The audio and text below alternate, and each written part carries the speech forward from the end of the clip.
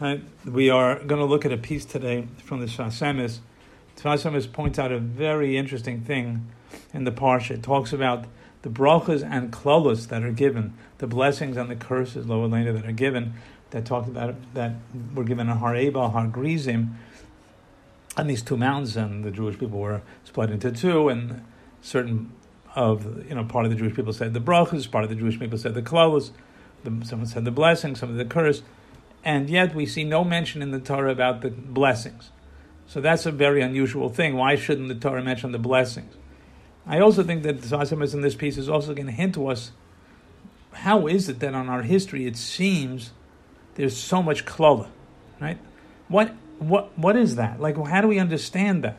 So I possibly that this Emes is going to deal with that, or does deal with that indirectly. But that's just a possibility.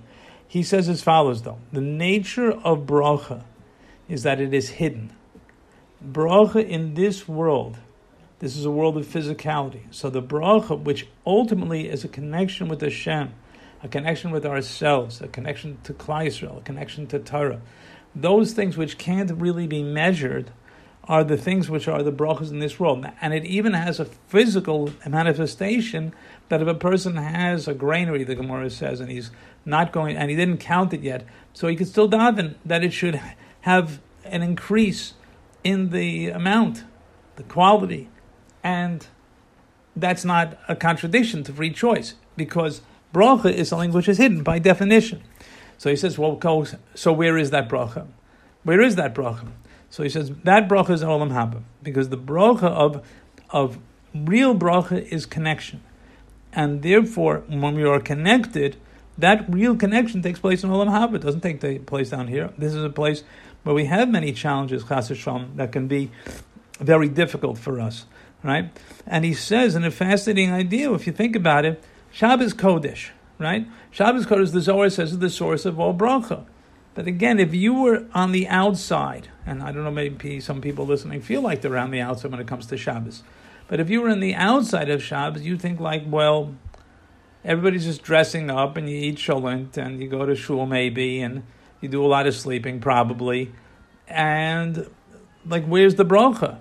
And yet the Zohar says that all the bracha is dependent on Shabbos. And not only that, says the Sfas Emes, but there was no mun. One would imagine that the bracha should be reflected in the fact that the mun should come. There should be a double portion, should fall on Shabbos. Why does it not fall at all? And he says, because that's the nature of bracha. The nature of bracha is you can't even see it. You can't even notice it. Excuse me.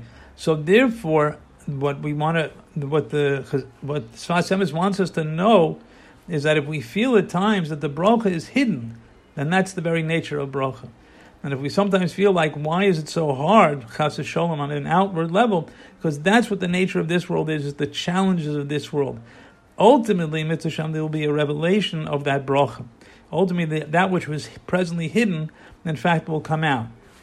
And that's why, when the parsha, when it doesn't give the brachas, is actually telling us that that's the nature of bracha. And he brings a chazal, brings a medrash that says that always bracha is preceded by, goes before the curses. That's the nature of it, because ultimately there's a deeper connection, even though it might become a distance. Right? Ultimately, we have to know that bracha is the source of everything. That's the source of Shabbos. It's the source of the Jewish people. It's just, and mitzvah Shem to be the source of this upcoming new year. That we should only see the bracha, but we should see the bracha revealed in the best way possible, individually, collectively, for all of Klal Yisrael, for the whole world, and we should be zocheh to see the Malchus Shemayim, Emes-Rabbi Charlop mamish this year, B'karav mamish.